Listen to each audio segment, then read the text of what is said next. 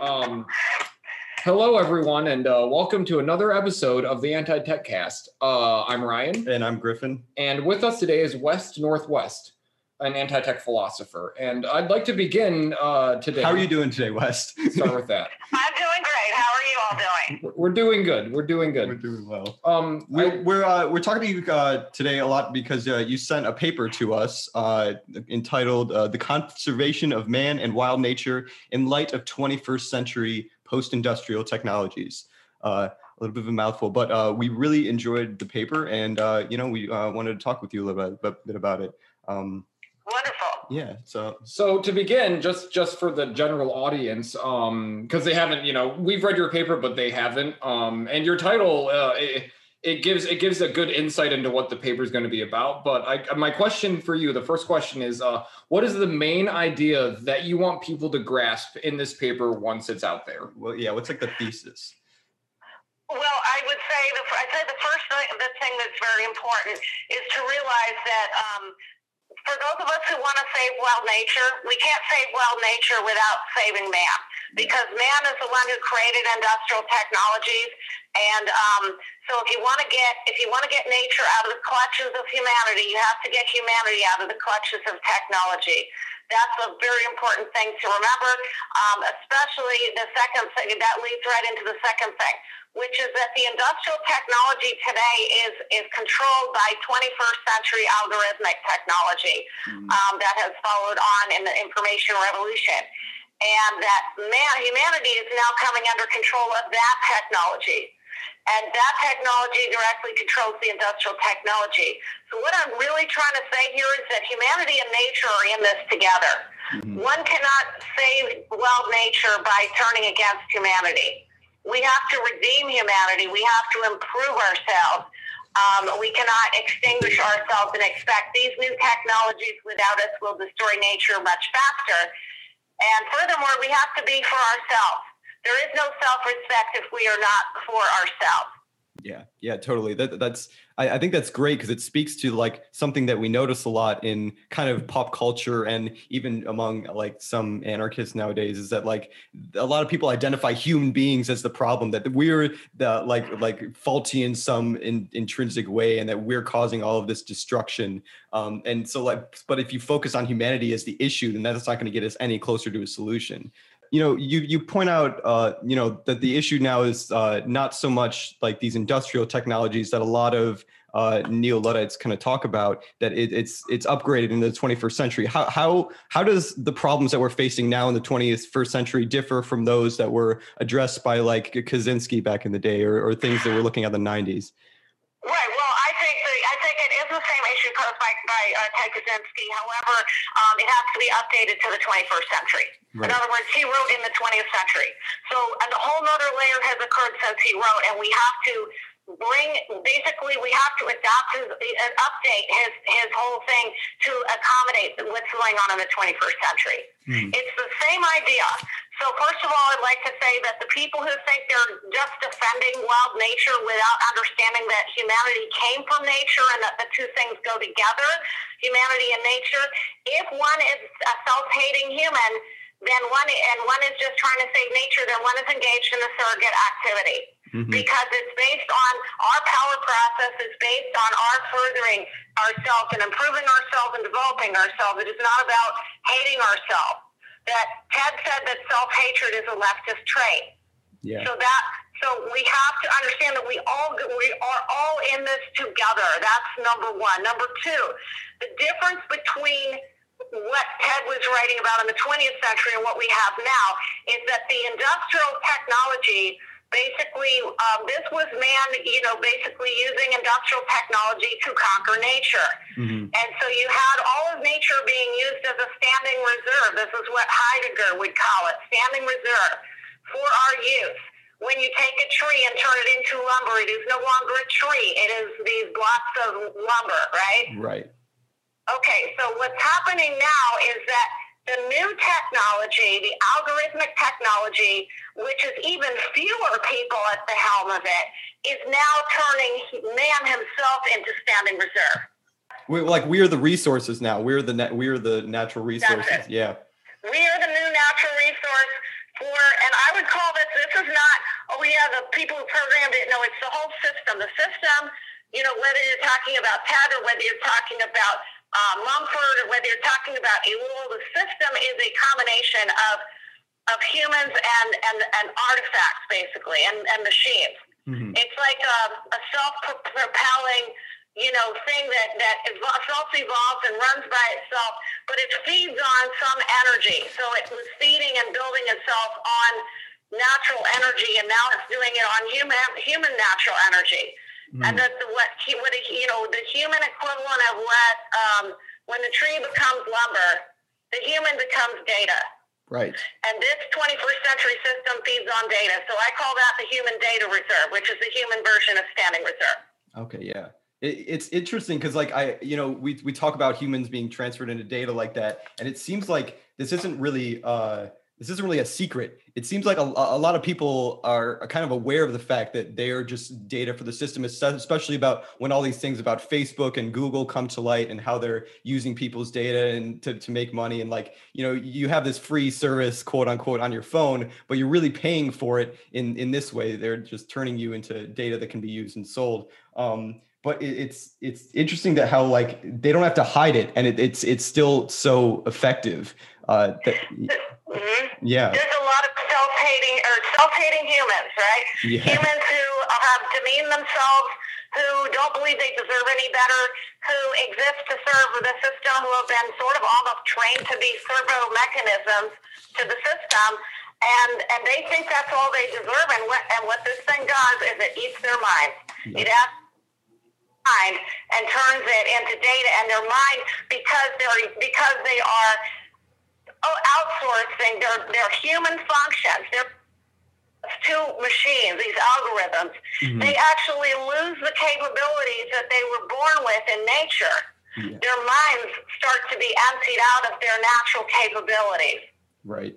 And that would be, if whoever depends too much on a GPS device loses his ability to navigate space.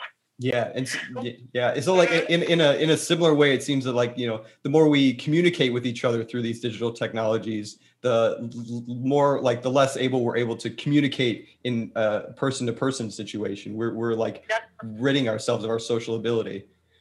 Yes, and that's why you have a whole generation, obviously not everybody, but many who are awkward socially, who are scared to speak on people. They're just terrified of unscripted conversation with their fellow humans, and they end up having to take college courses on conversation. Yeah. So they're losing the thing that kept humans alive. Even animals have social capabilities, but everything that is outsourced is everything that is lost. It is not a service. It is masquerading as a service. It is an extraction, parasitical type of thing, not a service. Yeah, it's not making anything easier. It's just making them worse. Yeah. I mean, it's easy to just sit in a cell, a virtual cell and do nothing. Mm-hmm. It would be easy if nobody ever did anything, right? It'd be easier just to lie down and die, or just do nothing and just be a sloth and just just let everything happen past you. Yeah. So, it's like you can, what I mean? That at some point, ease is the wrong type of goal to have. Exactly, yeah. Ease is not, it's whatever strengthens us, whatever makes us, basically stronger, to improve ourselves, to develop ourselves within the constraints of nature. We develop together with nature, and we do not allow anything to regress us. Mm-hmm. That ease thing is just somebody who doesn't want to exist, really, in my opinion. It doesn't want to exist and exert themselves for natural reward. Yeah. They've embraced some kind of horrible kind of nihilism, and it's taken over their worldview. Yeah. Yeah, exactly. So, Wes, I have a question for you about something that you referenced specifically in your piece.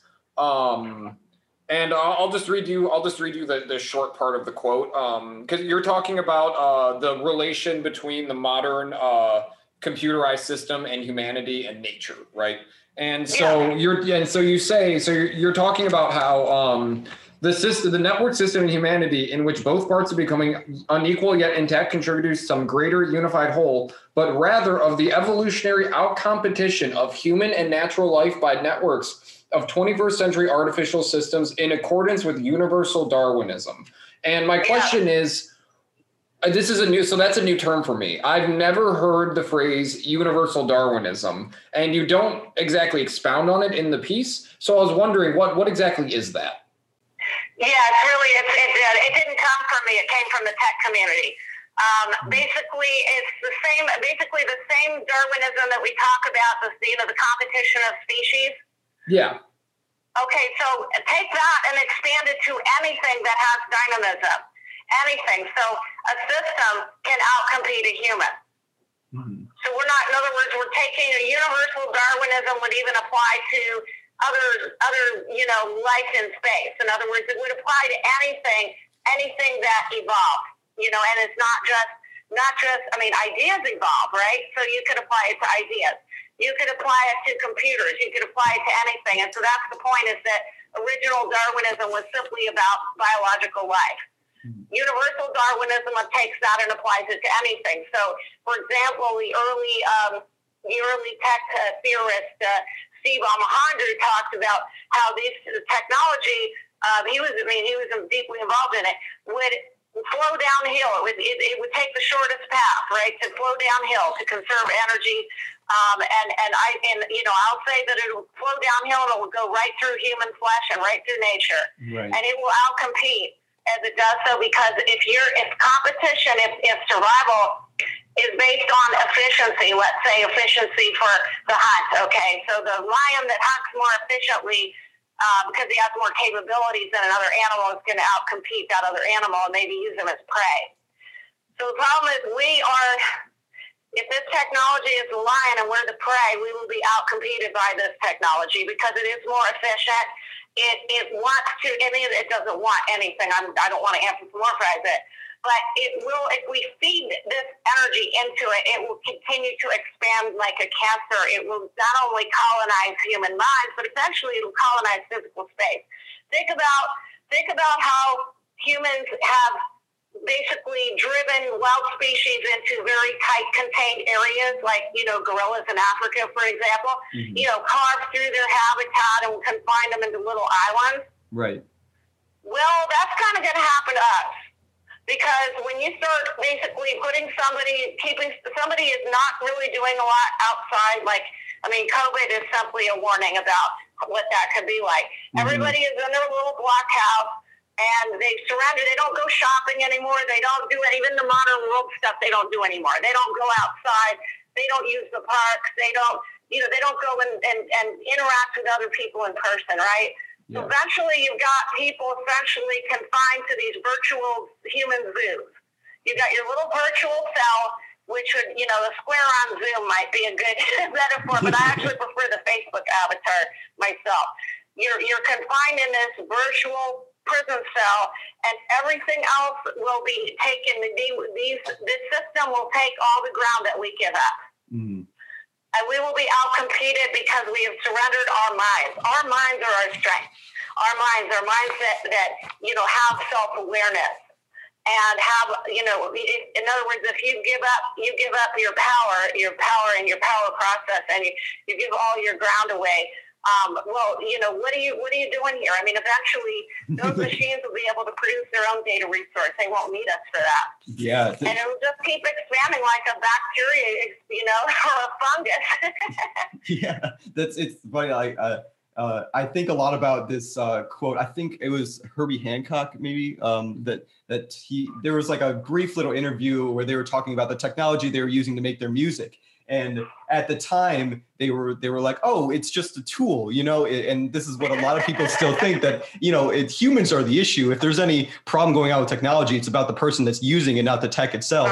And at the end of the quote, he goes like, why do people blame technology? Like, humans are the ones that have to turn it on. They can't program themselves yet. And then they laugh about it. And it's like, that's where we're at right now. It's programming itself literally. We hear about like there's video games that they make where they just send like virtual drones into a digital space and it creates a world, and you ask the game makers like, hey, what's going on in this game? They're like, we have no idea. Like we have to explore it to figure out what's going on. So it's like and that's just an analogy for what's happening everywhere, that we're just letting it take over. And you mentioned COVID. That's something we've talked about a little bit, that it's definitely like a window into what we're getting towards. And I see people post things now, like quote unquote post pandemic, if you think that we're out of it, but that they talk about how their lives really didn't change when the pandemic started, and it's still the same now after the pandemic, and they're just happy to be sitting inside in their little digital prisons, getting all the dopamine boosts they could ask for. If we give up our right to inhabit physical space, we will lose it. Mm-hmm. And something more dynamic that is feeding on our energy, that is parasiting off of us, will occupy that space someday. What if every space around you ended up, 50 years from now being you see all these robot factories go up where our place, human spaces used to be. Yeah. So the same way that we saw human spaces take over where natural spaces used to be, we're going to see machine spaces taking over where human spaces. If we abandon them to a dynamic force under universal Darwinism, we will be crowded out, outcompeted. Our human habitats will become increasingly hostile as they are taken over by non-human entities, elements. Mm-hmm. And we will simply be outcompeted. And look at, if people are not out in person, they're not going to reproduce. We already have that problem. They're not going to reproduce. They're not going to, even, I'm not talking about in overpopulated spaces, but even at replacement levels, they're not going to reproduce. Yeah. Meaning our natural functions are not going to be, people are going to, basically get rid of all their natural functions and do only service to the machine. Yeah, we're being atrophied in a weird way. Yeah. That's right. Yeah. That's exactly. Atrophy is a good word for it. When you surrender your power process, you are a slave. Mm-hmm. So, West, I have a follow, because you mentioned this concept of a human zoo, like the digital zoo, or even with the pandemic, it was both the physical zoo, like we were confined to the home, but also a digital zoo. And in your paper, you quoted Elon Musk, and he acknowledged this as a possible outcome, saying, so, that's one of the possible outcomes for us. So my question's a little strange, because we're clearly on one side of the issue, right? Like we're like, this is a bad thing. Like the eventual outcome is that we're going to be put in human zoos. So my question is, for people that are positive with technology, like Elon Musk, what do you think? Like, so they think that there's some positive outcome to all this, right? What do you think? What do you think they think that positive outcome is? I would not characterize it. I think some of them, I'll separate it. Let me start with Elon Musk. Mm-hmm. I don't believe that Elon Musk has a positive outcome. I believe that Elon Musk, he spent a lot of time trying to basically stand up and jump up and down and tell people that AI is gonna basically destroy us if we don't get it under control. Right. Nobody wanted to listen, not even to him. Even as powerful a system player as he is, others did not want to listen to him. Mm-hmm. So what he's saying is, okay, they didn't listen to me. So now the only other option to survive humanity is to merge it with the machine. Mm-hmm. And of course that's wrong, but I don't think he sees that as a positive outcome. I think he sees that as the only outcome and trying to get the best out of best you can, like settling. It's not the optimal outcome. Then there's these other people, like, the transhumanists. They have this kind of almost religious view, like Singularity University kind of view, or whatever. They would create a religion called Singularity Religion, which is that man will transcend himself essentially by uploading his consciousness into a machine. Yeah. So the board, basically. Simply, you can carve, you want to cross section the person's brain and copy and emulator and all that, and they don't see that as killing somebody. They don't understand the concept of consciousness. Actually, they totally don't devalue human consciousness, and just like they would devalue animal awareness, they devalue our self-awareness. Right. And they see that as immortality. So that's their outcome. Is they call that immortality, even though it's death. Mm-hmm. Yeah, it's funny because we were talking about Darwinism too. I think a lot of people have, like, people that are pro technology, they have this attitude that, like, oh, we've gotten so intelligent that we don't abide by the rules of evolution anymore. That we've taken it over, and now we're ascending to a new level, and we're like but they don't see yet. Oh yeah, I mean that's the basic driving idea behind all this gene editing going on, is like we can now control like the natural, like we can start like plants, we can just make them grow better by editing its genes. We don't know the long-term consequences of any of this altering, the natural genes that are there. Yeah. But I think that's the general principle behind a lot of like geneticists. Yeah. They're pro rationality. Very, very. They think that we can use rationality to overcome any problems that we might have, and they completely. I think we talked a little bit about it on our last call that, like, we need to find this balance between rationality and instinct, or just like natural behavior, however you want to term that side of the spectrum. Well, and emotion, and logic and emotion, right? We have our head and our heart, so to speak. But I mean, I want to comment on the gene editing. Yes, right. I mean, the whole thing, that the idea that you can control evolution is the reason it's so arrogant is because you're talking about nature's natural process. And nature's natural process is so much more complex than anything that any human or group of humans could ever understand, could ever nail down. I mean, I've done some meteorology in my life, and the atmosphere is so complex. It's like a chaos theory that's why you can't get a forecast beyond a week, because once the initial conditions start to the error starts to increase, it gets like you get a totally different outcome. So my point is, if you can't even understand meteorology beyond a week, okay, the way that you think really that you can actually grasp all the complexities and the evolution of any species, including your own, especially, or any species. To interfere with it, you're hitting it with a blunt instrument instead of nature's very refined and super duper complex, self-driven process. In other words, you're overriding a very complex self-driven process with a self-conscious, I'm gonna be basically very blunt, meaning very inaccurate imitation of that, and it's going to screw it up because it's not natural. It's not the natural process. Yeah. No. It's going to have the kind of consequences that would have. Nature's process needs to be left to nature. Yeah. We think of ourselves as gods, and it's going to be our downfall. That's right. I actually have an interesting example. So, like, I've been looking a lot into like dog breeds recently, as of late, and something that I've noticed, like, almost across the board, is that in the last 120 years, right, basically after the end of World War I, that's when people started like standardizing dog breeds. Well, that's when German Shepherds became, it's this lineage and these genes and like all of this correlation. But then the moment we started standardizing these dog breeds is when almost all of their genetic problems showed up. So if you look at any pictures of modern day German Shepherds, they almost universally have terrible hip dysplasia, right? Like they have really bad hips. But if you look at pictures like from before World War I of German Shepherds, like across the board, none of them had hip dysplasia because there was like this constant there's variation. There was like this naturalized outbreeding between German Shepherds and other work dogs where like the gene pools weren't getting so collapsed in on themselves. Mm-hmm.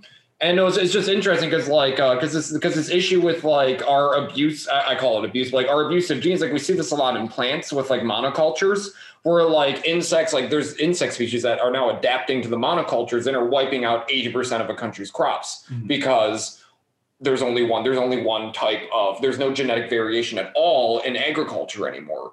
And it's just a huge problem for like for the modern technologists. It's a huge problem because they don't know how to, they basically can't keep up the pace to adapt to the genetic alterations we've already made that have all these unintended consequences. It's too complex. Yeah. We can't hope to do that.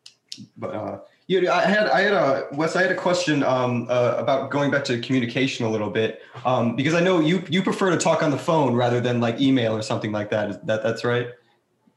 Well, yeah, because email is asynchronous. Yeah. It's And it's very distant and very over formalized, and 60% of all emails are misunderstood according to the research. Yeah. There's a reason for that. It's because you've not only eliminated the when you're on the phone, yeah, you have to traverse distance, but in other words, you at least have the sound, the human voice. But if you eliminate both the human voice and the physical presence, the visual and the physical, and that physical presence, the feeling between people, you eliminate all the human elements, and really all that's left in an email is something that the machine requires. It's just data. It's not communication, in my opinion. It's data.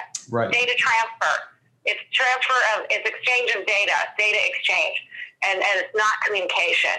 So, I don't mind using it to pass documents back and forth, but it is not a substitute for conversation of any kind whatsoever, in my opinion. Right. I totally agree. I wondered because, I think that I see this kind of trend that's been happening in communication technologies that, I don't know. I remember, like, you're obviously a bit older than I am, but I remember when I was probably in middle school when like texting first became a big thing, and everybody started using texting instead of talking on the phone. And then very quickly you saw how people started to become afraid of answering their phones. They're like, oh, why don't you just text me?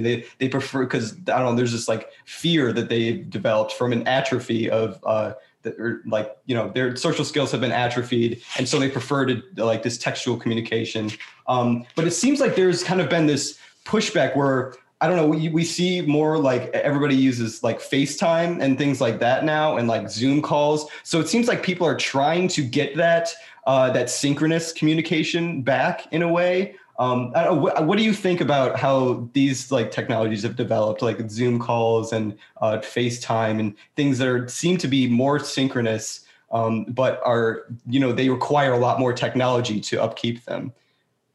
Yeah, so texting. First of all, texting I think is sometimes I will bring people onto the text to get them off the email, because at least it's a little more intimate and a little more synchronous than email, and it's a little less formal. Right. It's more, but it's still you still lose that. You've got the loss of the spatial dimension and also the loss of the temporal dimension when you do asynchronous communication. Mm-hmm. Now with Zoom, of course, I don't know. It's weird because somehow that screen, I don't know. It's synchronous, but it's totally sterile somehow. Yeah. Looking at a person, and that's why you've got a thing called Zoom fatigue. You've got a person. I mean, it should work, but somehow this simulated version of looking in someone's eyes, you're looking in their eyes, but they're not looking in. What are they looking at? I mean, if they're looking at the camera, they're not looking at you. So that for them to look in your eyes, they have to look directly in the camera and not look at your eyes. And it's also because people are looking at themselves and they're looking at each other at the same time, so they're self-conscious, in the sense that they're looking at themselves and they can see their own, they're trying to. But yes, I totally agree with that. That you could be recorded, even if you're, and people don't use it to talk one-on-one as much. They use it for groups, so it's like, you're in these little Hollywood Squares boxes. But yeah, what I'm saying though about when you look at the camera, the camera is above where the other person's eyes are. Yeah, exactly. So you can't lock eyes with somebody unless the camera was positioned right where their eyes are. You're not really locked eyes with them because basically to really look directly at somebody in a computer, you have to look at the camera, which means you're not looking at the picture of their eyes. Yeah. I would not be surprised if we saw within the next 5 years some kind of technology that has a camera that tracks, that's like behind the screen or something, that tracks where a person's eyes are. Like, I would not be surprised if as Zoom becomes more popular, as people become more comfortable living indoors, as we have more pandemics, which I'm sure there will be. Yeah, it's only going to get worse. I think it would be. I think it would be bad if it were a simulation for people who live locally who could meet each other in person. I actually found that it's distracting, all of this, like you say, performative stuff. And in a way, I prefer the phone stuff. I thought I would like the video call, but it's almost a distraction. I think there is some acting out, and somehow on the phone, it feels like it's outside. It's just more authentic, I think. Yeah. I mean, I will do Zoom calls, but I don't particularly like them, to be honest with you. Yeah, that's understandable. Absolutely. So West, I have a question. Early on in your piece, you talk about just like the general framework of the modern system, where you talk about like the kingpin oligarchs, like the technophiles, the mega corporations that are incorporated with the system. And then I'll quote you the specific question I want to ask. You say, you're talking about like the politics, right? And you say the declining institution of the state, a mostly non-functioning human institution that retains some legacy capabilities. So my two questions about this idea are, what is your, so let me phrase this properly. What do you think the future of politics looks like in the 21st century? Like not like what like the politics direction are going to go, but how will the political world interact? Because it used to be like, you know, you look at ancient Athens and the political world was very interconnected with the human world, right? Like it was almost one and the same. Like you wanted to go participate in the democracy, if you're a free person, you could go to the marketplace and you would be participating directly in your democracy. And like that's clearly gone. We've clearly gone further and further away from that. So where do you think it's going to go? Like, what is going to be the future of how politics looks? If the technocracy like continues, if it continues if it continues to decline, that is. Corporate techno-autocracy. Yeah. So I'll break that down. The corporations are already more powerful than the government. Mm-hmm. The corporations are non-human. The corporations are basically just like the electricity flowing downhill. So they're autocratic, right? Mm-hmm. They're autocratic also because those corporations, in a way, run by themselves. They're already, even the people who run them have very few options. So autocratic, autonomic, and then the techno part is that the humans will be increasingly taken out of the governance. So you will have AI governance, and people will support it because that way the human biases they will think are out of it. And what they don't understand is that they are literally all their human lives are being systematized for other people's benefit, and all of their higher functions are being fed into the machine and destroyed under that type. And China is the prototype right now. China is the beginning. It's a little different because in China the state and the corporations are one thing. It has all the symptoms of techno-autocracy. So total surveillance, total programming of your life by every aspect of your life and your thoughts by non-human entities. That's what I think. That's a great. I'm just taking notes down. Well, that's not what I wanted to hear, but that's a great answer. I know. Not that I wanted to hear anything in particular, but that was just a really phenomenal answer. That's just a good answer. Yeah, that was great. It's definitely where we're going. It's so like I guess US we talk a lot of people kind of have, or the technocracy kind of promotes this idea that humans are the problem, that we have these biases that need to be taken over with in a rational systematic way. What are some ways that you see that we can kind of re-inspire hope in people's lives, or like reinvigorate people's confidence in themselves as human beings, and try to make them aware that these biases that we talk about are really not things that should be rationalized? Look, I think a polity, body politic used to be a human institution. It was a human thing. It was run according to human priorities. Mm-hmm. So I think that all of the discord that, all the people being upset with, I think we have to turn them, they're blaming each other. Yeah. So basically they have to start understanding that what they're experiencing is being caused by the system, not by the people, not by each other. Mm-hmm. And they've turned on each other, and they're leaving the oligarchs and their systems, their autonomic systems, they're leaving those alone. And that's, they're losing their humanity to those things. So the first thing to do is to get people to focus on the system as the thing that's doing this to them and not their fellow citizens. Right. Yeah. Without that, because let's see, the problem is I don't think people care about it. I don't think they think they deserve any better somehow. And they just lash out and complain, but they don't. They've lost their agency. Their power process is gone. They've surrendered it. Yeah. Because they don't want the responsibility. And increasingly, I believe that people don't even want the responsibility of their own consciousness, that they see their consciousness as a burden. and they would like to be programmed in a way. So I don't think you can, most of the masked man is like the last man, and he's gone already. So I think you have to focus on the people who are still here, who still have presence.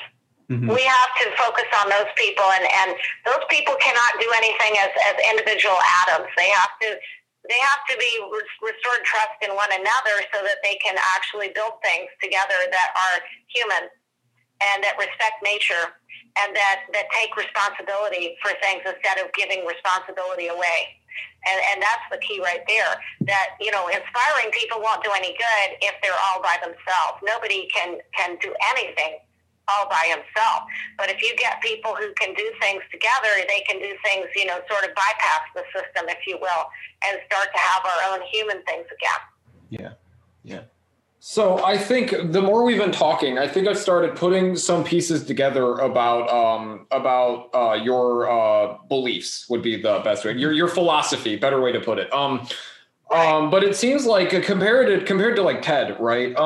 Ted was really focused on like action in a way. He was very much focused on like, this is the world, this is how we need to change it. And it seems like one of the big, because you're trying to adapt his approach to to today, to the 21st century. And it seems like the big difference between you and Ted is that while Ted was focusing almost on the out there physical world, you're especially focused on like freeing the human mind first, it seems like. And Yeah. Okay. Yeah. I just want to make sure that was correct. I just want to make sure I was getting the. Well, that's the difference, though, because he was writing in the 20th century, and the human mind was not under the kind of assault then that it is now. Yeah. I mean, I'm not saying it wasn't under any assault, but it wasn't under assault by something that was supposed to be more intelligent or whatever. Mm-hmm. So, in a sense, I think the only mistake he made is that he gave too much credit to people who had already deteriorated past the point where. See, he thought he could inspire people, but they'd already deteriorated past that point. And I think he thought if he could just show them that this was happening, just make them aware, that they would jump to it. But I think he overestimated that. I really, most of them in a mass sense. And, and also I think that the out there physical was still relevant in the 20th century. But the 21st century, the attack is on our minds. Mm-hmm. And if we can't free our, in other words, that's what's imploded in the 21st century.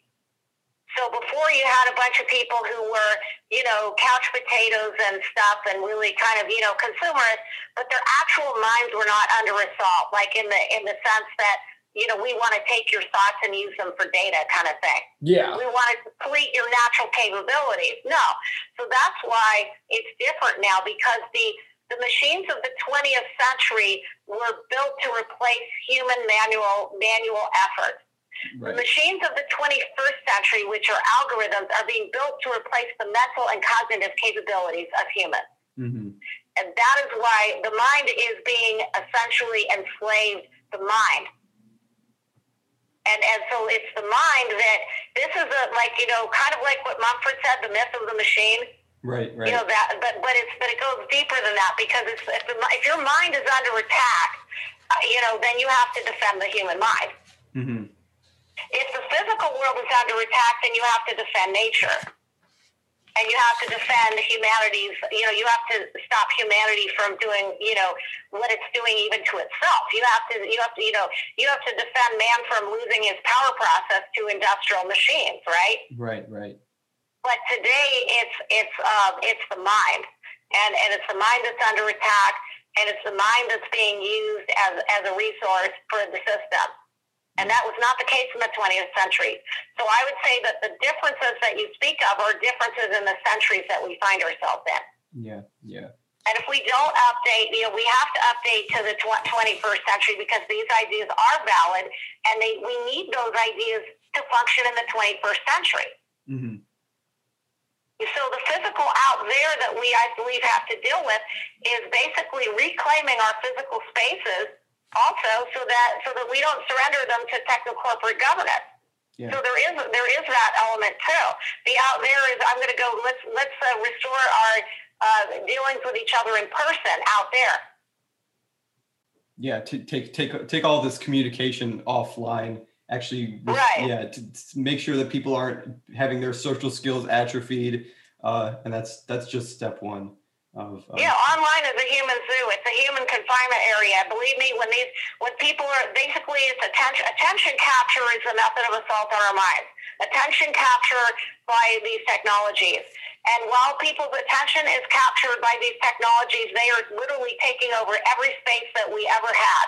Everything that we ever had, they are just reconfiguring everything. And people don't notice because their pleasure centers are being stimulated and they're being confined to virtual online zoos. Mm-hmm. And that is why that's what I mean by free the mind, because that if we don't do that, I mean, people will lose everything because they have given everything up just so that they can inhabit those spaces. Yeah, exactly. So it's not even it's not even just a matter of like bringing these issues to light. It's like making it clear that things can still be done to overtake that it's not too late, at least for those that are enlightened enough. I guess I'll ask you, like, I think you briefly mentioned, do you think that there are a lot of that, like most of the population is too far gone at this point compared to like the 20th century, given how like technology is focused on the human mind now, that it seems almost futile to try to reach out to the masses, so to speak, that it's a matter I mean, there's no point. I mean, the mass man was created out of mass society of the 20th century, right? Mm-hmm. So, the Industrial Revolution created mass man. It also created total war.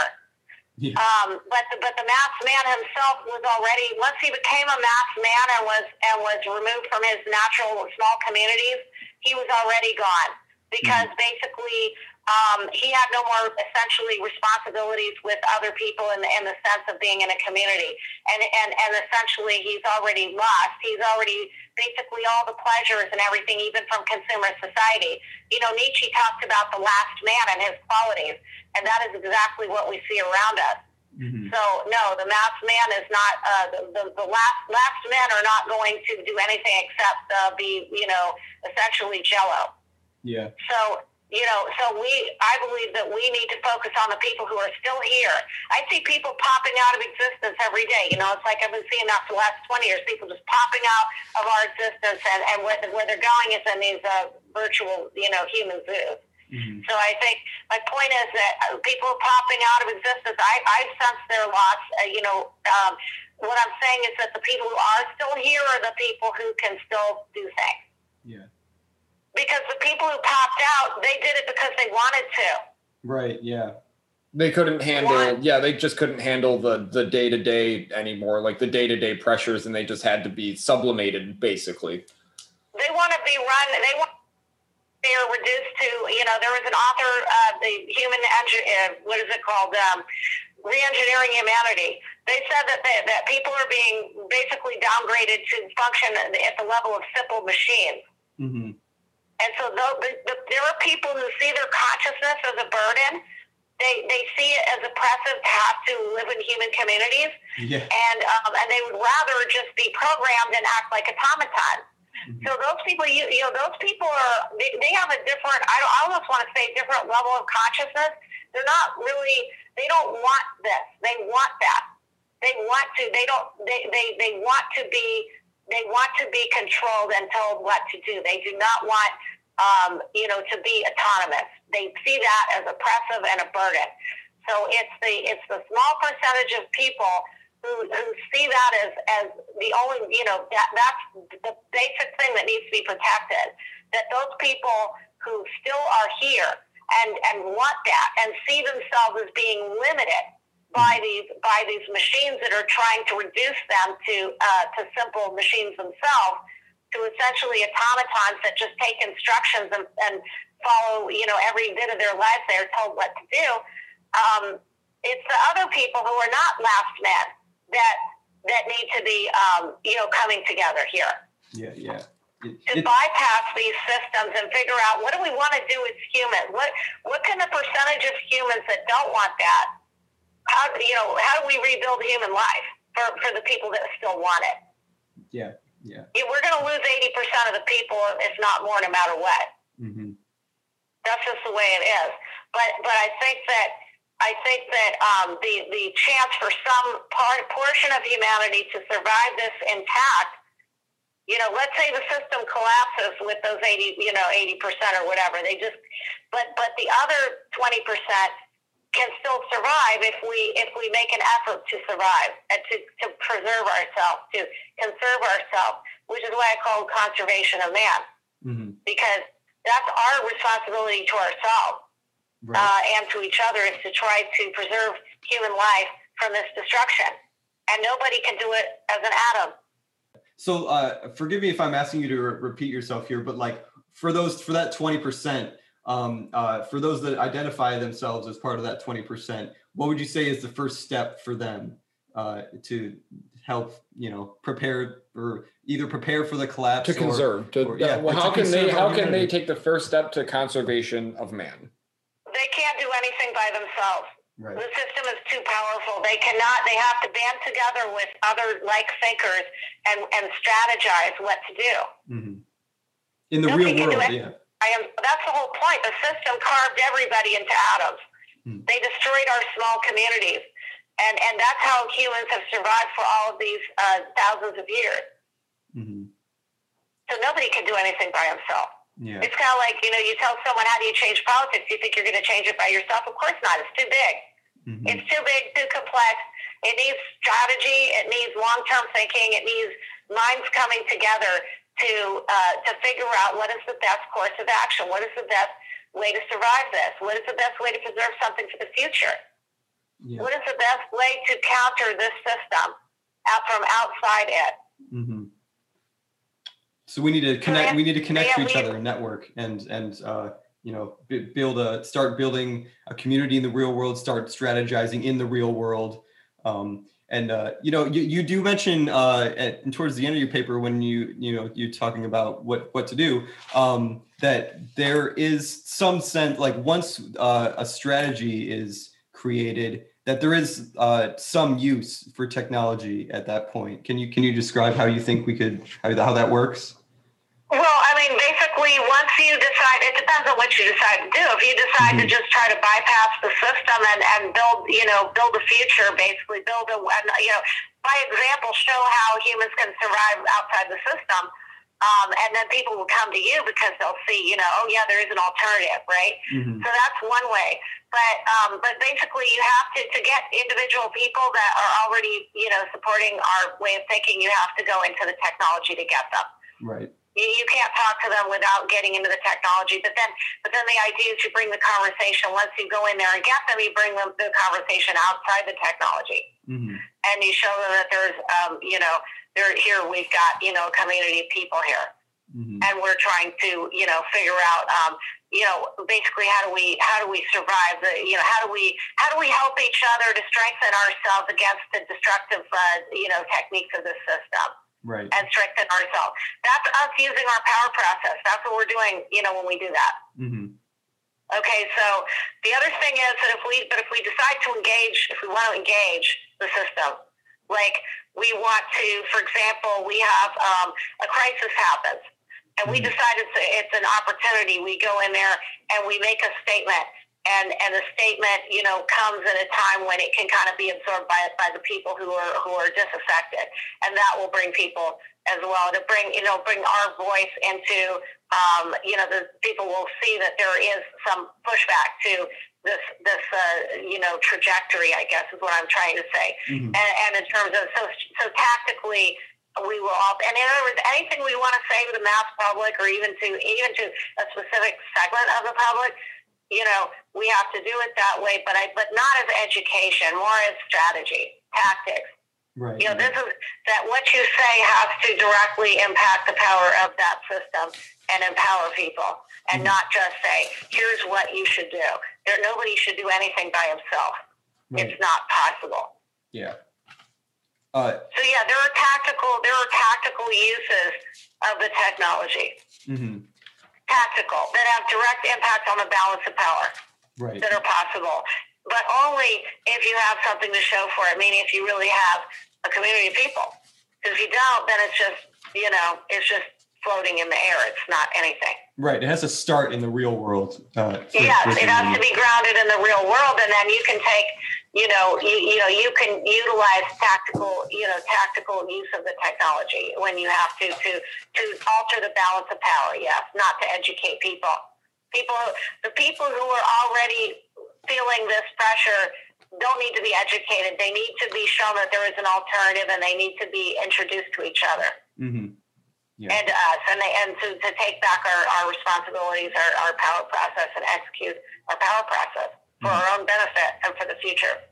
Yeah, that's what it's all about. So, West, we're coming up on the hour here, and I suppose my last question, maybe Griffin has another one, but my last question is a lot of our listeners are obviously already into the anti-tech world. And but a lot of people that are into the anti-tech world are isolated, right? They usually are, like, a lot of people that reach out to us are people that have, like, read Kaczynski, or they found something by Dr. Skrbina, and, like, a couple Google searches later, they end up, communicating with us. And you say that the first step, like, there's nothing an individual can do, but what they have to do is to find like-minded people and try to build something new. Like you said, either bypass the system or try to take people out of the system, right? So, yeah. So then my question is for people like that are listening, I'm imagining I'm starting this listening, like, I agree with you 100%, but what is, like, how should I go about, and this is, if it was an audience question, how would I go about finding these other people in the real world? How should I go about doing that? Well, they found you, right? Yeah. So that's it. They've already found us. Yeah. Okay. Yeah. They nailed it. Yeah. Nope, they've already found us. So they already know how to find us. Then we need to interact with them. So that's it. Yeah. Yeah. As long as we, we aren't basing ourselves in the digital world. No. Yeah. Yeah, exactly. If they found us, we need to interact with them. Yeah. So I think a lot about, some of the walls that I feel like we hit sometimes when we have these conversations. I always think of, I would say Kaczynski has kind of like an extremist attitude towards, like, the use of technology. It seems that the way he presents it, that engaging with it is always a bad idea, that it'll always, try to co-opt your efforts against it towards itself or something like that. But it seems like if we have the right mentality about it, that it is possible to use it as a tool. So I wonder, does that mean that, like, technology can be neutral if used in the right way? Or I don't know, do you think that it's... No, first of all, I don't think Ted actually said that. I mean, in the way, I don't think he said it in that absolute. I think he understood that you have to use the technology of the time because it's, because you have to. Mm-hmm. So I do think that he said that, actually. Okay. But I believe that, I think he was interested in technological minimalism, and no, I don't believe it's neutral, even if you have to use it. You do what you have to, because this is the environment we find ourselves in. Yeah. But I don't see it really as a tool. I see it as more, it's become an environment, actually. Yeah. And it's become an environment. And so sometimes you have to enter that environment to bring out the people who want to have something different. It's like an alternate environment. Mm. And you don't want to live in that environment, but you sometimes have to enter it to talk to people who want to come out of that environment and not ground themselves there. Right. Exactly. Yeah. But to basically to think of actually, so really we're being used as the tools, actually. So that's why you have to be really careful when you go into that environment, that environment doesn't become the be all and end all. What's the problem is that you just land in that environment. Right. Yeah. And so that's what I think. It's not neutral. It's an alternate environment to our own, to our real world environment. So no, it's not neutral at all.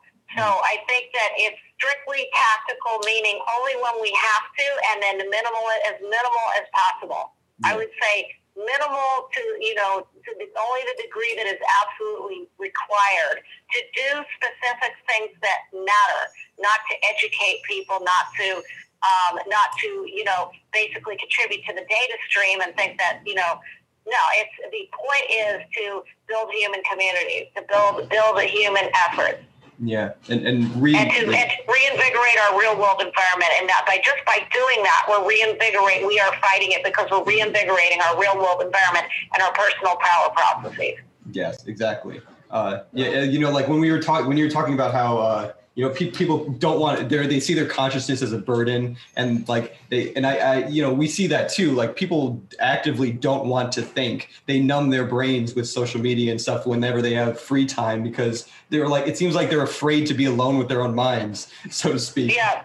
And I think some of it is because, at least people our age especially, we've grown up in this kind of technological world. So a lot of people haven't even been given the chance to see the benefits of their own autonomic processes, to like their own autonomy, to they've only it's only been presented to them as negative, that the technological system has told them that if they sit alone with their minds, and they'll be anxious, they'll be overthinking all the time. You'll get depression, you'll get you'll have all these mental disorders that come from thinking about your own world. But it's technology that's created those things, in my opinion. That's right.